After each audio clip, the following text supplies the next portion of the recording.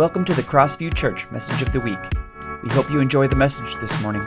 For more information, visit us at mycrossview.com. Well, I am excited for an opportunity here to spend another week in our series on David, on the person of David in the Bible. And today, I'm really excited because we enter into the story of David in one of the most, I think, important moments of his life. In fact, I think as we've been going through the story of David, this might be kind of, in many ways, the moment we've all been waiting for.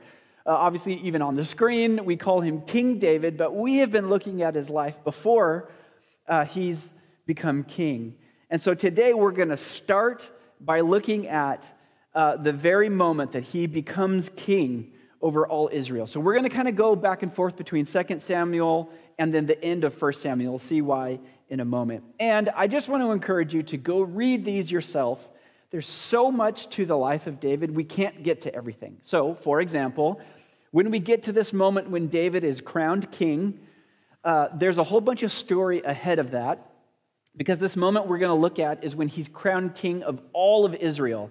There's a period of time when David becomes first the king of one tribe of the 12 tribes of Israel. So we're not really going to talk about that part. We're going to kind of fast forward and talk about this moment when he becomes the king of all of Israel. So 2 Samuel chapter 5, verses 1 through 3 is where we're starting, and it reads like this. Then all the tribes of Israel went to David at Hebron and told him, "We are your own flesh and blood. In the past, when Saul was our king, you were the only one who really led the forces of Israel. And the Lord told you, you will be the shepherd of my people Israel. You will be Israel's leader." So there at Hebron, King David made a covenant before the Lord and all the elders of Israel, and they anointed him king of Israel, king of it all. Wow, this is a really cool moment that we were coming to. This is like a moment that's been building in the story of David for a long, long time. And I want to say we've just kind of scratched the surface on David's life before he becomes king. But David has had to face a lot to get to this moment, right? We even think about the last couple of weeks that we've journeyed with David. He's gone through a lot. And I think part of the reason that he's gone through a lot, that there is a reason that he's gone through a lot to get to this moment. You may remember that last week we said one of the great things about the larger story of David is that it demonstrates how God shapes someone or those who are responsive to his love. And we kind of held open this question, how is it that I'm being shaped by God? And what am I doing in my life to allow that shaping to happen? And we're holding these questions open. But this is one of the most significant things I think about the story of David is he's very relatable. We also get to see that he is shaped by God, and that's a really significant part of who he is. We, like David, need some shaping. Amen? We, in our own journey, whether in life, but our journey with faith with God, you and I need constant, consistent shaping by God in our journey so we can become who God has designed us to be. And so I think that's one of the significant parts of the story is we can see that that actually happens and we can be encouraged by that. In fact, that's what I hope we kind of walk away with today in a lot of respects is to be encouraged by all that David has gone through as we go through our own process and journey with the Lord.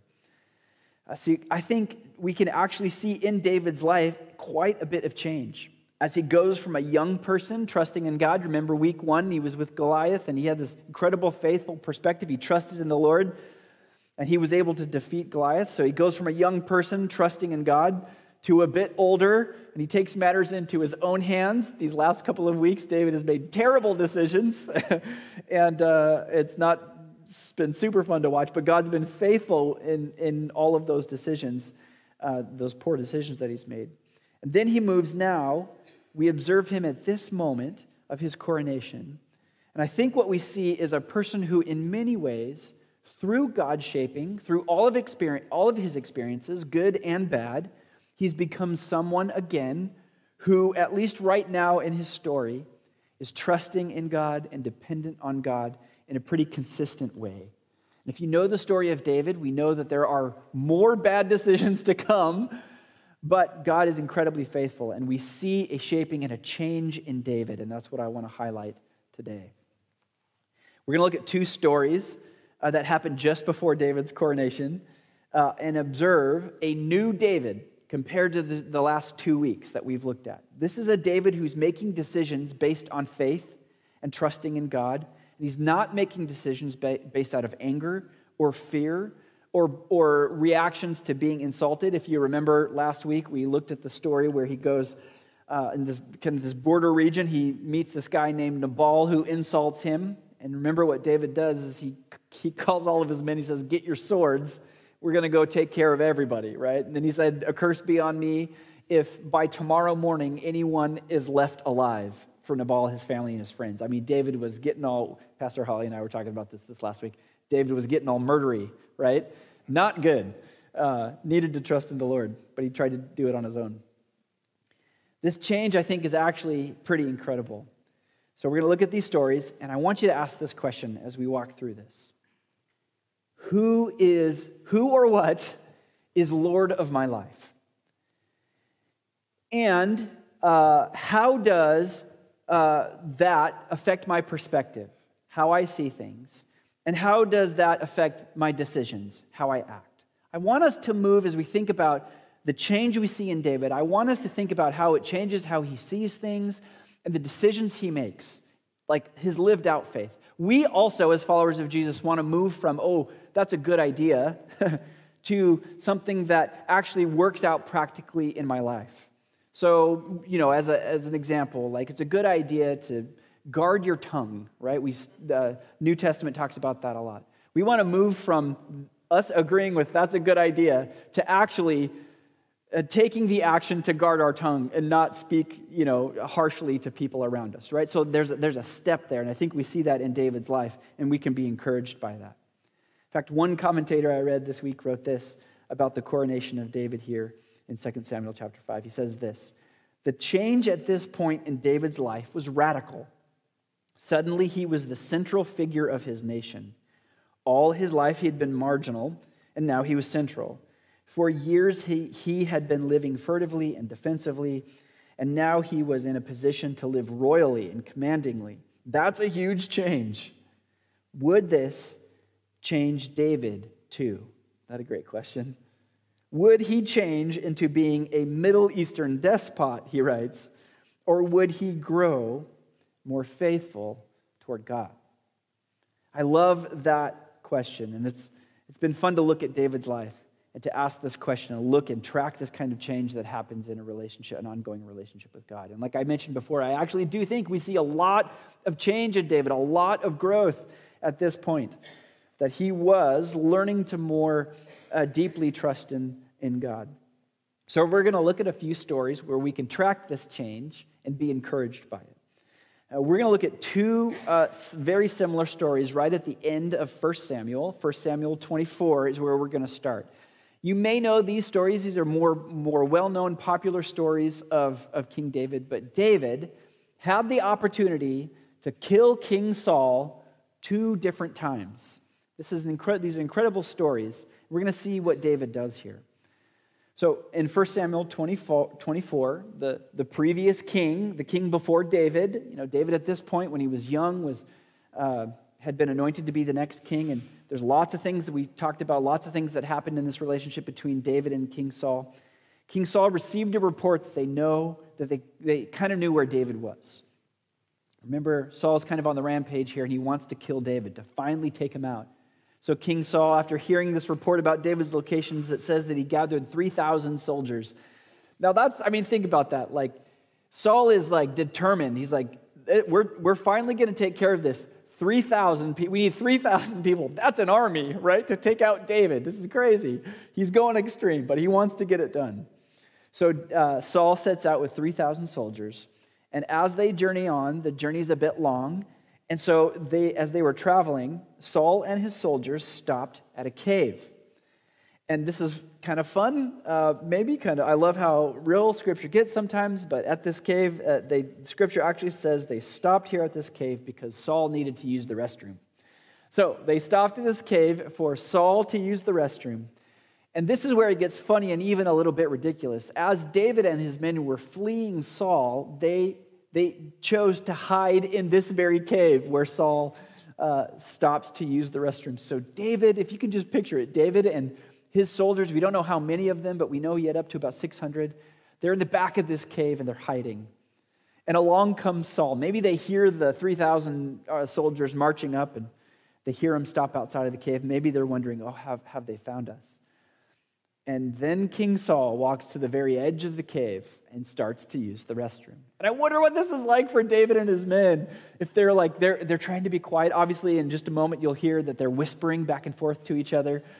And so I wonder what this is like, especially as they realize who it is that's walking to the edge of the cave and that he's in a very vulnerable position. What an opportunity, right? Not only is it a significant opportunity, but David's men begin to speak to him. So he's got this opportunity and he's being influenced in a particular direction by his men. In 1 Samuel 24, 4-7, it says this.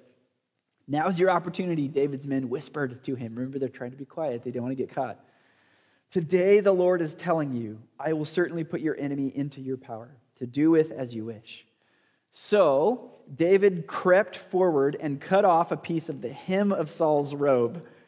I love that. It's like, Saul, man, how did you not notice that someone was cutting off some of your coat? It's just it's always been weird to me, but he didn't notice. So David crept forward, cut off a piece of his coat, his robe, and then David's conscience began bothering him because he had cut Saul's robe.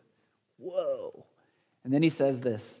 He said to his men, the Lord forbid that I should do this to my lord the king. I shouldn't attack the Lord's anointed one, for the Lord himself has chosen him. So David restrained his men and did not let them kill Saul. Whoa, this is crazy. Have you ever been in a moment where you're taking an action, he's cutting the robe, right? He's thinking, his men have said, you could kill him and everything in your life can be different. And he stays his blade. How difficult is it to do that in that moment, right? So tough. What are you doing, David? This is crazy. You could have easily crept up on King Saul. You could have killed him and then walked out of that cave victorious, knowing that everyone in Saul's army would concede eventually and likely acknowledge him or declare him as king, if not right there in the very near future. David could literally have taken into his own hands accomplishing everything that had been promised to him. What an opportunity, right? How many of us would not take that opportunity? But what does David do? He says, no, I'm not going to do it my way. I'm going to do it the Lord's way. In fact, I'm not going to do it at all. Whoa. How different is this to the last few stories that we've looked at where David says, no, I will not take matters into my own hands. I'm going to leave it up to God. This is incredible. This is a moment of surrender to the will and the way of God, a significant act of dependence and trust on God. Whew. Can you think of a time in your life where that's happened to you? Where you had an opportunity to maybe do something completely on your own or take an opportunity to take something into your own hands. And then you stop. You say, no, I have to trust the Lord in this moment. I don't know if David was thinking this, God, I don't know if Saul will keep coming after me. I don't know what will happen with the anointing that you have on me to be the next king. I could have an effect on both of these outcomes with a single stroke of my sword, but I'm going to let you take care of all of it. And he crawls back into the cave. Just imagine. Eugene Peterson writes this about this moment, that we're getting a feel for the kind of narrative written here, an immersion in the human condition with all its glory and hurt, promise and difficulty.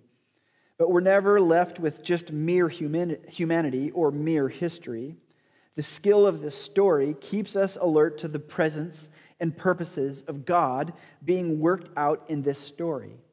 We're being trained to read between the lines, he writes, for much of this story is implicit, but it's unmistakably there that David isn't David apart from God. And none of us is either. Most of what we're reading about in David is God in David.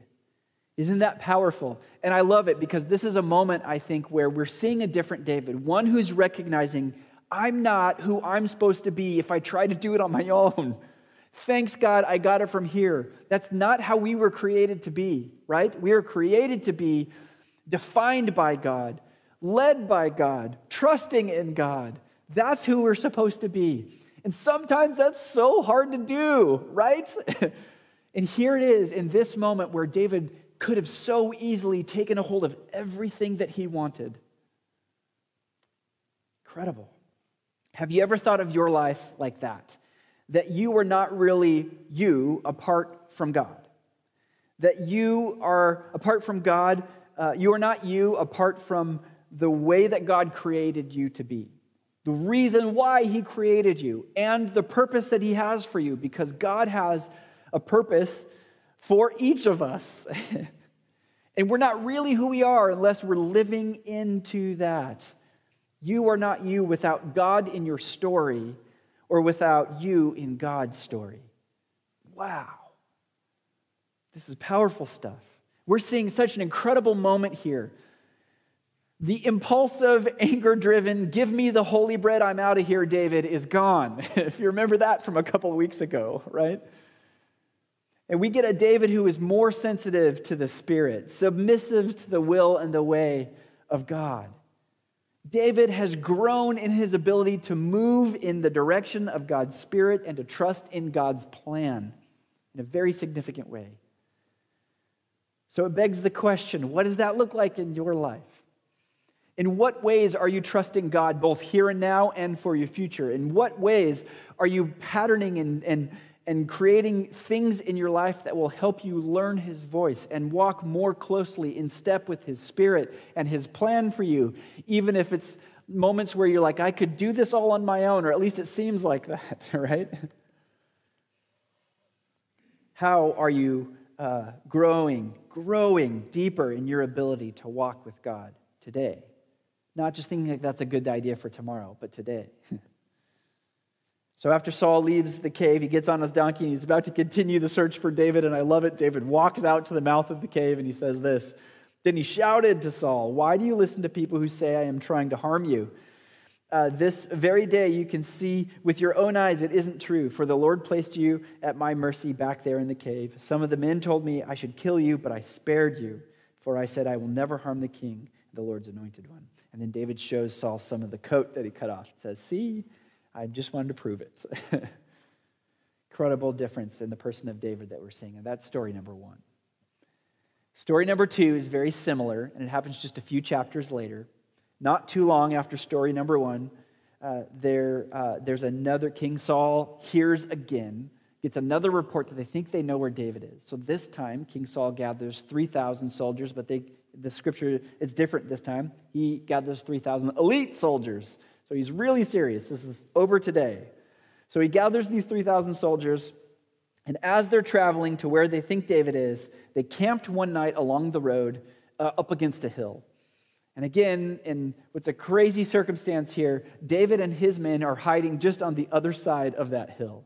They hear all this commotion. So that night, when Saul and his army and his soldiers are asleep, David and one of his soldiers end up sneaking into Saul's camp. Saul and his main general are sleeping on the ground. There's a spear next to them and a jug of water.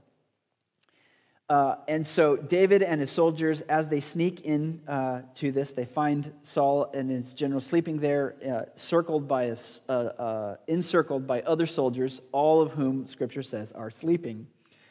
And so in 1 Samuel 26, 8 through 10, David, the person who's the soldier sneaking with David into the camp, says, God has surely handed your enemy over to you this time, he whispered to David. Let me pin him to the ground with one thrust of the spear. I won't need to strike twice. Yikes, this guy's like, okay, we're done. This is it. Let's do this. No, David says, don't kill him.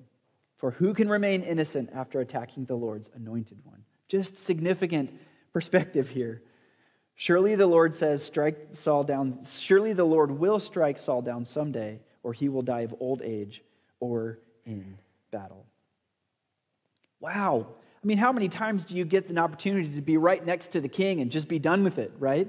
And again, David, faithful for the will of God and the way of God, says, no, we're not going to do it this way. Amazing. And so David and this soldier, they take the spear, they take the water, and they head up to the top of the hill. And I love it. Maybe David just likes to shout after these moments, but he essentially yells to the soldier that's sleeping, the general that's sleeping right next to Saul, and he yells, "Wake up!" Do you see? We were here. Wake up!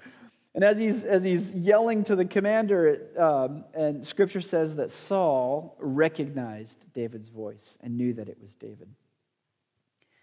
And then there's this powerful moment, I think, between David and Saul, and maybe Saul and the Lord, because it says that David begins to explain again how he valued the king's life. He could have killed him, and he didn't do that. And then he asks Saul once more, "Why are you so intent on pursuing me?" David essentially says to Saul, asks him to think about what he's doing and ask him, "Is this something that the Lord is wanting you to do, or is this just a human scheme?" Something about what David said got to Saul that day. Because then it says, just a few verses later, then Saul confessed, "I have sinned. Come back home, my son, and I will no longer try to harm you. For you valued my life today. I have been a fool and very, very wrong." This is an incredible moment. "Here is your spear, O king," David replied. "Let one of your younger men come over and get it. The Lord gives his own reward for doing good and for being loyal, and I refuse to kill you, even when the Lord had placed you in my power, for you are the Lord's anointed one. Now, may the Lord value my life as I have valued yours today, and may he rescue me from all my troubles." Incredible. Another moment in the life of David where he is choosing not to take things in his own hands, but to trust the Lord and whatever the Lord has ahead of him. He doesn't know, but he's trusting the Lord. Isn't this incredible? And encouraging to us that we can do the same thing, and the Lord will continue to be faithful. We don't have to act out of fear or insult like David did, or isolation like we've talked about these last couple of weeks. David decides to trust God rather than take things into his own hands.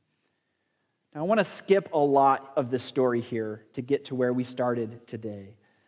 So I want to, again, encourage you to go read the rest of this. But as we move forward in the story, eventually King Saul and his son Jonathan, who we know is David's best friend, they're killed by the Philistines in battle, just like David had said here. They're killed. So the man that stood in the way of David becoming king is gone. And the interesting thing is, and I love this, that Scripture tells us that David mourned for Saul and for Jonathan, two people who were significant in his life and that he loved, even though he had this conflict with Saul. David has gone through quite a journey, hasn't he? David first came to our notice as the youngest of Jesse's 8 sons. He was pulled out of the hills of Bethlehem and anointed as the future king of God's people. In his adolescence, we saw him fight and defeat Goliath in battle. He became a famous soldier and a general. For about 8 years, he was a fugitive in the wilderness, hiding from the jealousy of Saul. For the last several years of his time in the wilderness, he was the leader of a guerrilla band of about 600 soldiers trying to survive. And after Saul's death, he spent 7.5 years as the king of only one tribe of Judah, one tribe of Israel, the tribe of Judah, before we get to the point that we started this morning, where all of Israel gets to declare him as king. What an incredible journey that we've seen him on so far. We're only really halfway through with the story, right, in terms of what the Bible says about David. All of this is happening, and David is about 35 to 37 years old when he's appointed king of all of Israel. Isn't that incredible? What a journey for someone who's so young. David shows us something so important in the last years of his time in the wilderness and these encounters with Saul, and this is the encouragement for us. Everybody understood that David was destined to be king. Why didn't he just take matters into his own hands? Why didn't he just kill Saul when he had those opportunities? Because as we read the story of David, we witness the power of transformation in David's life because of his faith. And we can have that same kind of transformation in our faith as our faith grows. His faith changes the way he saw the world, and it influenced the actions that he took. We see in David what happens when you give everything to the Lord, all of your heart, all of your mind, all of your soul, all of your actions. Eugene Peterson wrote it like this: the David story is a major means for providing us a narrative context for understanding our lives in all their complexities as God shaped. I love this idea of being shaped by God through our ups and downs and our journeys. It's a story that comes into its final form in Jesus Christ, who is a son of David. One of the things we realize, he writes, is that the Christian life grows from a seed that's planted deep in the actual soil of our lives, the muscles and brain cells, our emotions and our moods, our work schedules, the weather, and even our family history. I love Eugene Peterson and how he really grounds things. Isn't it great? The idea that a seed of faith can be planted and it doesn't stay small. If we attend to it, if we water it, if we continue to trust the Lord and be faithful, what can happen is that seed of faith, Jesus talks about even a faith as small as a mustard seed can have a major difference. You know how big a mustard seed can grow when it's fully grown? 20 or 30 feet wide and tall and roots down deep. It can get huge.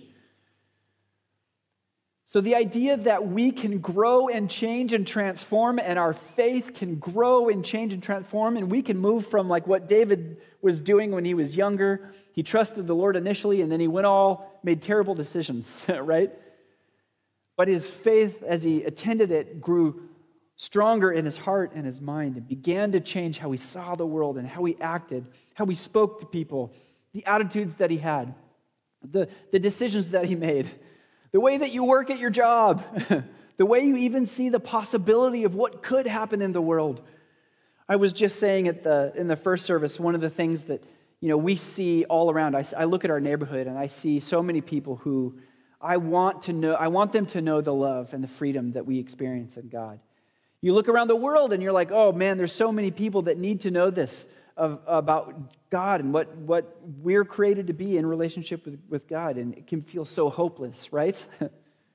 But that's where your faith makes a difference, because even though it may seem hopeless, it is not hopeless, amen? Because we serve a powerful, living, and active God. And so my faith is going to shape how I see the world, and it's going to shape how I act. It's going to shape the things I say. It's going to shape the way I approach this life. And through the power of God, it's will you grow in my heart, and will you grow in my mind, and will you go out through my life? I want that for us, amen, as individuals, but us as a church. And I am so excited I just love the idea that we can see this kind of growth and maturity in someone like David, who is so relatable to us, who we know even after this moment of high faith, he's got some more decisions that are going to challenge that. But God is always faithful. Amen? It's impossible to understand David apart from God. And I love that. God isn't a doctrine that David talks about, but a person who's with him day by day, and someone he submits to and is guided by and loves deeply.